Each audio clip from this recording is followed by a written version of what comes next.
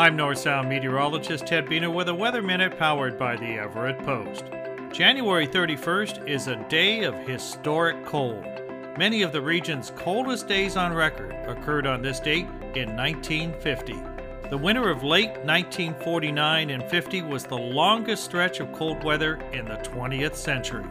An Arctic blast plunged into the Pacific Northwest in the final days of 1949, and surges of cold air continued into early February 1950.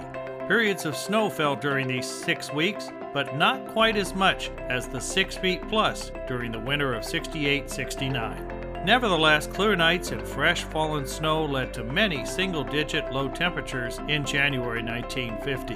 The 31st was the coldest of them all. Everett dropped to 2 degrees above zero, Monroe was 2 below, Bothell 6 below, Darrington 9 below, and Skykomish an amazing 10 degrees below zero.